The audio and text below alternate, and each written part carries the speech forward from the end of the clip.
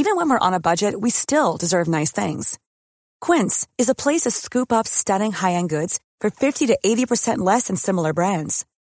They have buttery soft cashmere sweaters starting at $50, luxurious Italian leather bags, and so much more. Plus, Quince only works with factories that use safe, ethical, and responsible manufacturing. Get the high-end goods you'll love without the high price tag with Quince. Go to quince.com/style for free shipping and 365-day returns.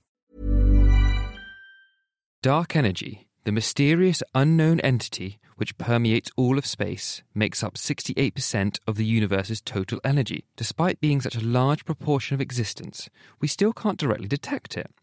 An international group of scientists is trying to map dark energy in our night sky.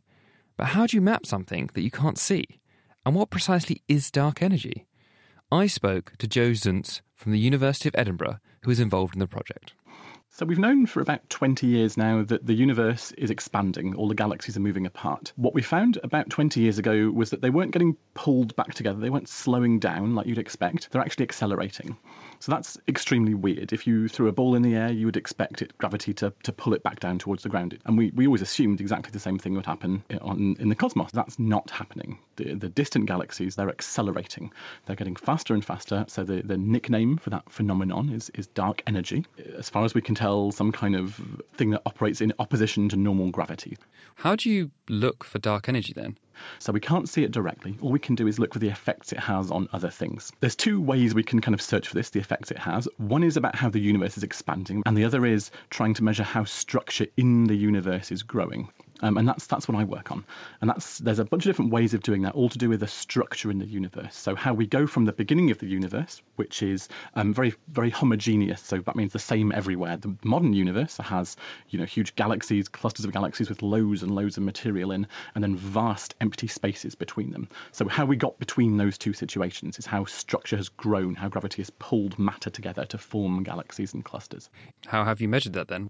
It's called lensing. So we've known for a very, very long time that gravity bends light. If you had a laser pointer in your hand and you point it out into space, it would be bending down under gravity. You need an enormous amount of mass to make this effect detectable because light goes so fast. The only way you can do it is either having one enormous mass or having lots and lots of mass over vast distances.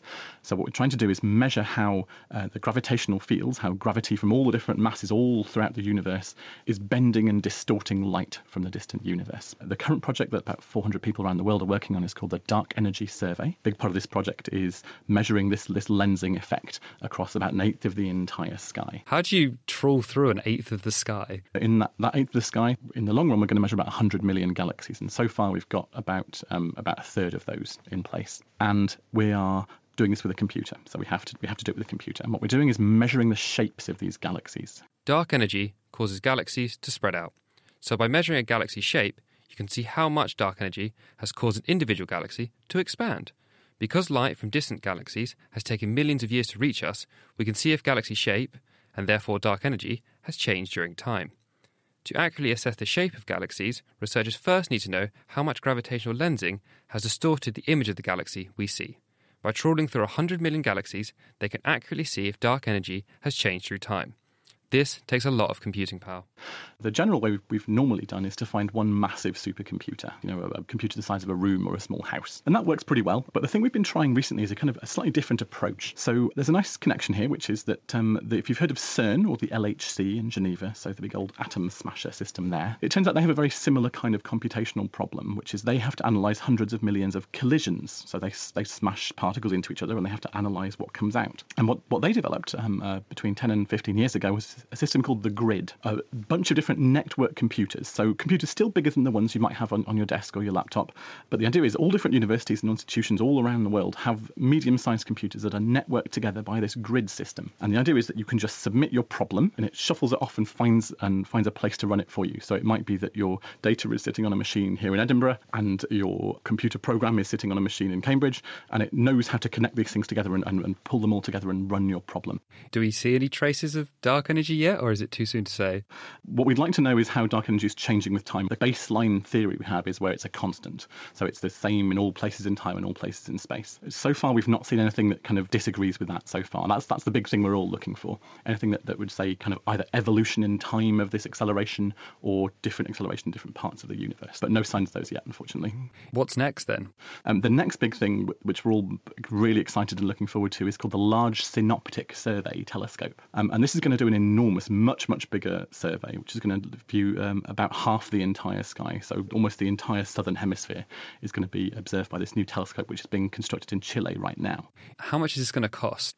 Over the course of about 20 years, from the very beginning of development to the very end, it's going to cost so hundreds of millions of dollars, so maybe $500 million, something like that. So it's an enormous amount of money. It's very kind of the public and the government to fund this kind of thing. But we're hoping to really pull out all we possibly can from this and really learn more about how the whole universe has been evolving till now and how it will evolve in the future and end. The past, present and future of the universe, all for $500 million? Seems rather cheap to me. That was the University of Edinburgh's Joe Zuntz